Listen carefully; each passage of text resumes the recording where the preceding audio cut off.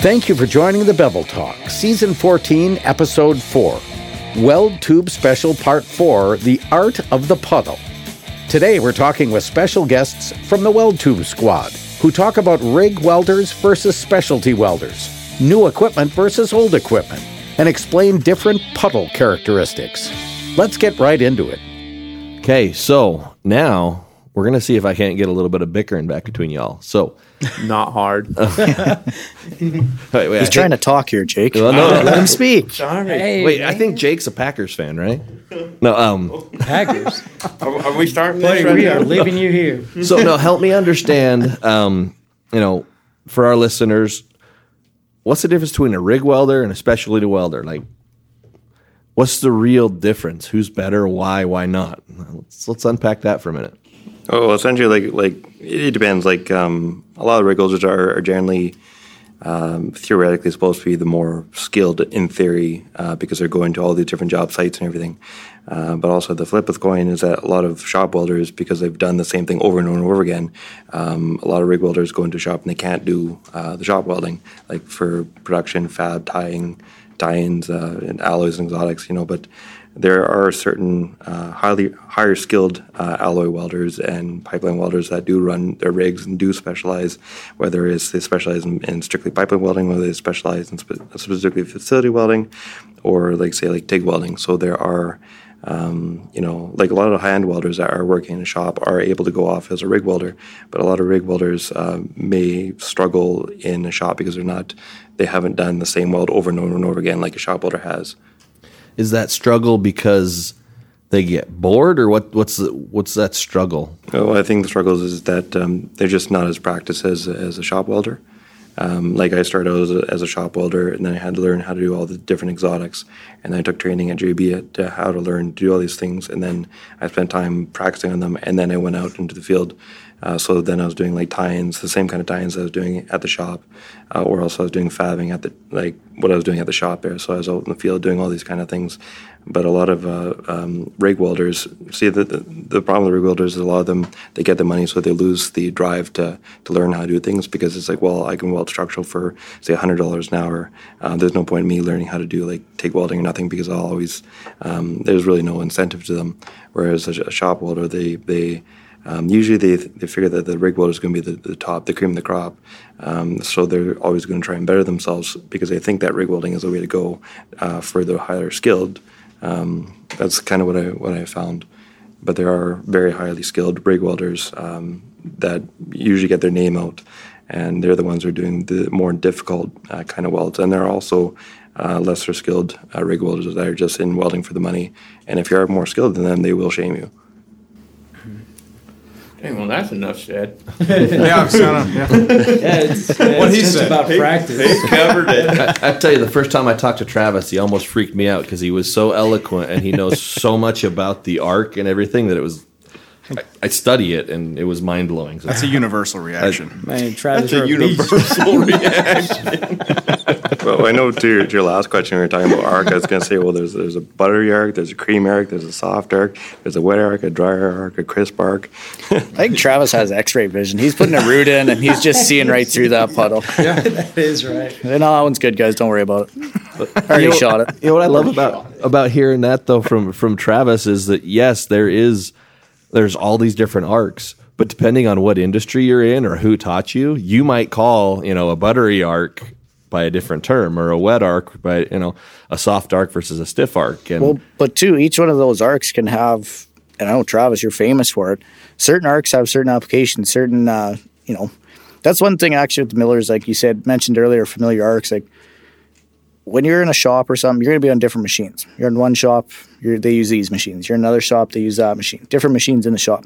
They all weld different, but adapting to it, and then like having have each arc having its application and being able to, especially with the adjustment on the millers, take that, adjust the arc exactly how you want it for that application. You can dial yourself, perfectly in. Well, I know the biggest thing with figuring out what kind of arc, like especially for pulse, if you are going to use or implement pulse welding, then you have to kind of figure out visually what kind of weld puddle you want. And then, so say if you get like a really doughy, if you're kind of going for a real doughy kind of puddle, say if you're doing like a stainless sanitary tubing, you're going to be like pulsing it. Well, a doughy arc is a kind of an arc where there's a little bit of heat that lingers in the weld puddle, so it's a little bit sluggish. But you'd want an arc that's, we'll say you'd have like a peak current of X amount of energy that expels, and then have a background current where it'll solidify the main of the puddle, but it'll kind of just enough where it'll fuse the tips of the bevels together to just get autogenous fusion, and then another snap of the energy for the peak to kick in, and then it'll just kind of wash that energy out and push the root pass in. But usually there'll be like a buddy arc will be nice and creamy and flow really nice. But it could be, if you have a doughy arc, then the heat will kind of linger back, and then it might just like, help penetrate through a bit more. It's all to do with like where the energy is in the puddle, whether it's like a buttery arc that is very fast freeze, a high peak or a low background amperage or time on for what is that peak or background. You could always have like a really dry arc that is, or crisp, that would be just a snap energy then off really quickly. Just like there's different, basic person has to kind of figure out what kind of puddle characters they want, kind of like what Dakota was saying. I want to jump in here. I want to point something out. I get the opportunity to talk to a lot of really good welders. Also get the opportunity to work with a lot of really good welders. But one skill set, and this is for listeners out there that are thinking about being in the welding industry, or if you're a welder already, what's going to make you better? A skill set that really sets apart just kind of your average welder to a really good welder is that power of observation. And paying attention to the details, right? So, I hear you talking about all these little details in the arc, and those are the things that really set you apart. I mean, welding can be very elemental. It can be very just, get out there and burn some rod. But if you want to really excel at your craft, make it an art, right? It's all about those fine details and really developing those really fine motor skills in your eyes, your hands, your ears, all of those sensory, skills or those senses, right? They all combine together, and then even your attitude, your mental state, right? Reading up, becoming as educated as you can on the equipment, the process, right? All of those things together. That's what's going to set you apart as a welder out in the industry.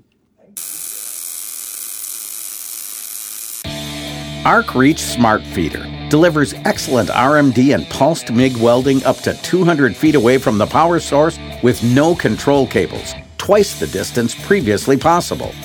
RMD and pulsed MIG processes also help reduce weld failures and eliminate backing gas on some stainless and chromoly applications. For more information, visit millerwelds.com/wire feeders. I think too, to go off that, obviously we're all very detail oriented. Not only it makes you a better welder, but it can improve your speed. I know a production situation, you don't have time to mess around. And that little 10 minutes here, 5 seconds there, throughout a day, you pick up a lot of time. And I mean, Matt just whooped us today on a little competition we had, and little things, just those little details that doesn't seem like much, whatever, overlook it. But they add up over time. Not only quality, but production as well. And those things make you money, right? 100%. The more efficient you are, the more money you're going to be putting in your bank account, because you are getting jobs done faster, moving on to the next thing, and getting that next check.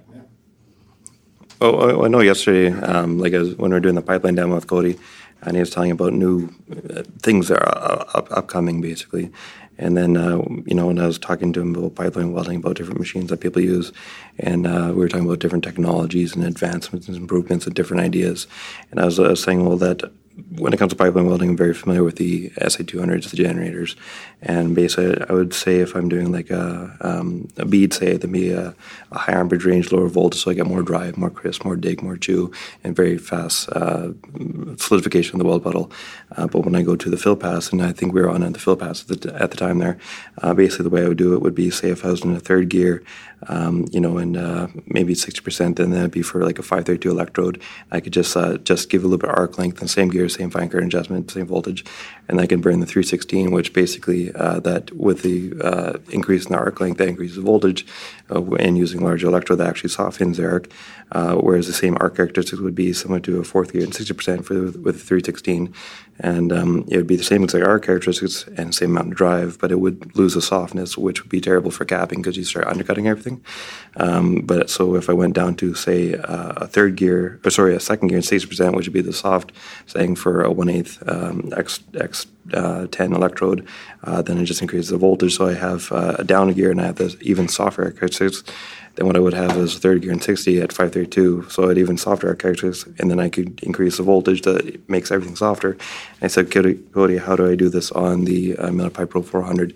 And the Miller Pipe Pro 400 is very, very controlled. It's very, to me, it's a very synthetic, very highly controlled arc, because basically you can set the arc characteristics, whether it's a very soft or buttery or doughy or really aggressive, or you can set the arc characteristics that you want. Then you can set how much drive you want. So it's actually very nice just to kind of, banter back and forth, be like, okay, I'm looking for these specific arc characteristics because I'm very familiar with these specific arc characteristics, and how do I set this machine too? So it's kind of nice that he's able to explain how to set the Miller Pipe Pro 400, especially for guys who are moving from one machine to another and they want to get familiar with this particular machine. And the other reason why I say this is because one of the welders, because there's one welder who got his B pressure ticket in Alberta in 1967, and he had a machine.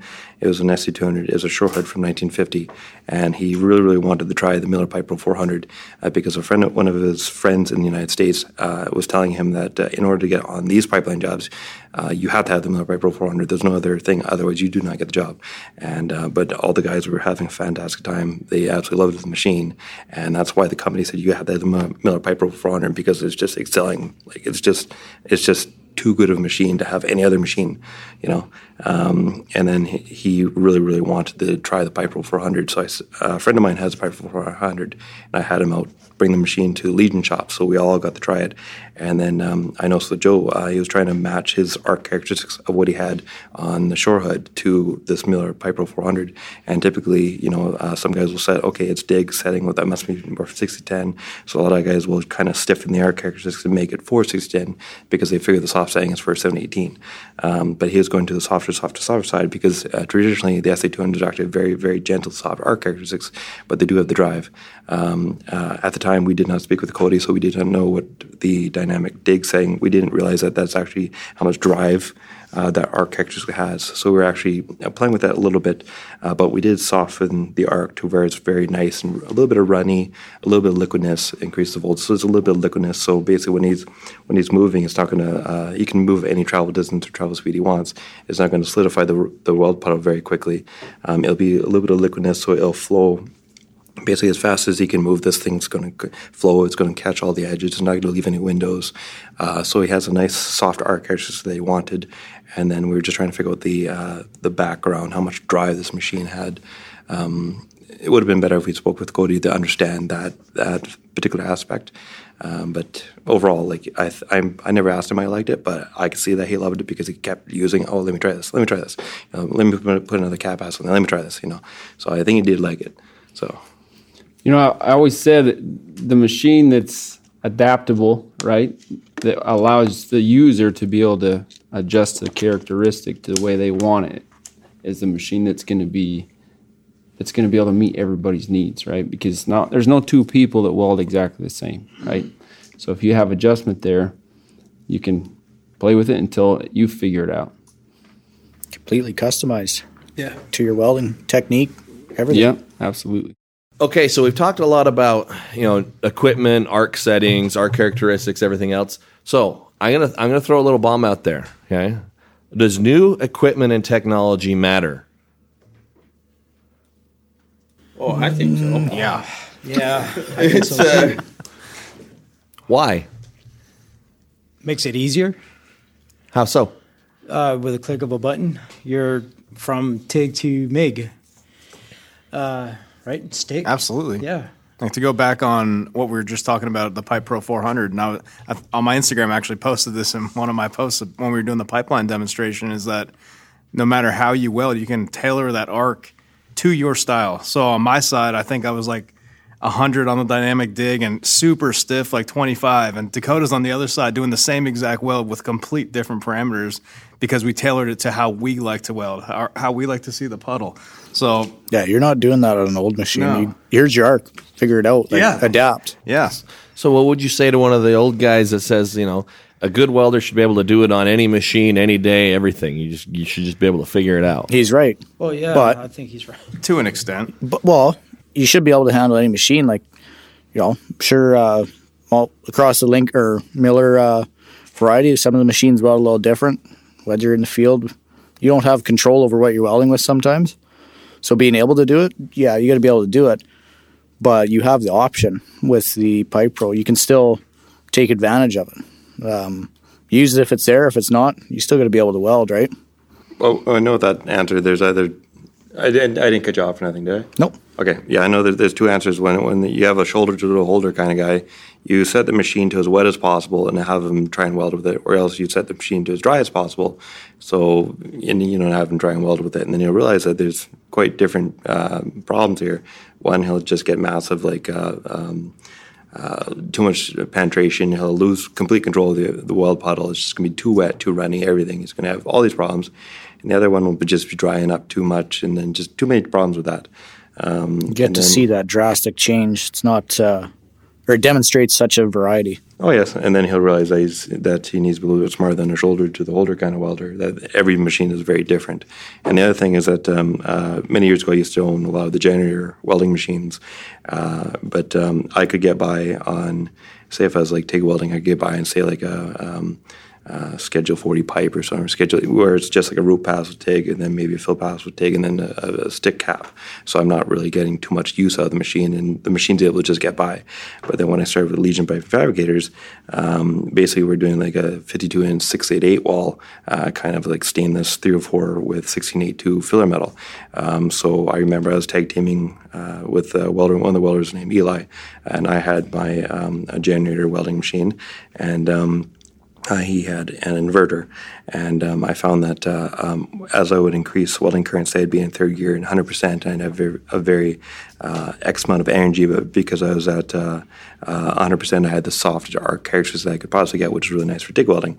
But I need a little bit more welding current because I'm increasing more passes and more passes. So then I had to go up another gear and then drop so I could get a similar welding current, but have a little bit hotter. I'd have to go up a gear and then drop the fine current adjustment to whereas, I don't know, like maybe 60, 70% of the machine. Suddenly, with that arc characteristics, I did not have that nice soft arc that I had at 100%. Now I had this really stiff, driving, a really aggressive arc because it changes the volt-temp curve. When you change that, you change the arc characteristics and the drive of the machine and all these other settings. So then I got to a point where I would start welding. And I'd look at my previous pass and I was like chewing and digging. My weld puddle was like a triangular or just really aggressive dig into the parent material. So I got rid of that machine. I ended up selling that thing, and I got my Dynasty 400 out, and I just run that off, a three-phase motor generator just to power it. And the nice thing about the inverters is that whether it has different modes, and whether you're at 20 amps or 400 amps, it has the same volt-amp curve essentially. So it's going to have the same exact arc characteristics whether you're at 20 amps or 400 amps, and it carries the same exact kind of quality of puddle all the way up. So that's the biggest difference between, the older technology of, the generators and the inverters is that you can change the modes and the arc characteristics, the volt-amp curves, and how that machine manipulates and controls the rate of solidification and liquefaction of the weld puddle, and just the overall control of how that weld puddle is, depending on regardless of what welding current you're at. The way I think about it, I'm going to cut you off your code for a second. The way I think about it is it makes it easier to do my job, right? It makes it so that I can do a better job easier, right? Yeah, I'm going to kind of go along those lines and piggyback off of what Travis was saying. In the past, right, you set your machine that's going to let you do a decent job from root to cap, right? It's just kind of a general purpose. You're gonna do a pretty good job at all of those things. But where we've gone with the Pipe Pro, at least with the Wick Remote, where you can program your passes, right? You can optimize it for each pass and get the most out of your machine. I wanted the most travel speed, the most control, right? I wanted to add on to that. Sorry, like Travis was talking about having to change gears and this and other stuff. Like with that wireless remote, like that's going back to your machine every time. Right. Again, those little details, those make changing efficiency. Like, cool, you got your route setting. Change it from the wireless remote. Now you get your hot pass. You're not walking. And I know that's your guys' one, was it the walk or well, don't walk? Well, gentlemen, thank you so much for this. I'm looking forward to talking to you guys again. To our listeners, I hope you're enjoying this, and I hope you're learning as much as I am here. Thank you very much. We'll talk to y'all later. Thank you for listening to the Bevel Talk Season 14. Please check out all of this season's episodes featuring the Weld Tube Squad.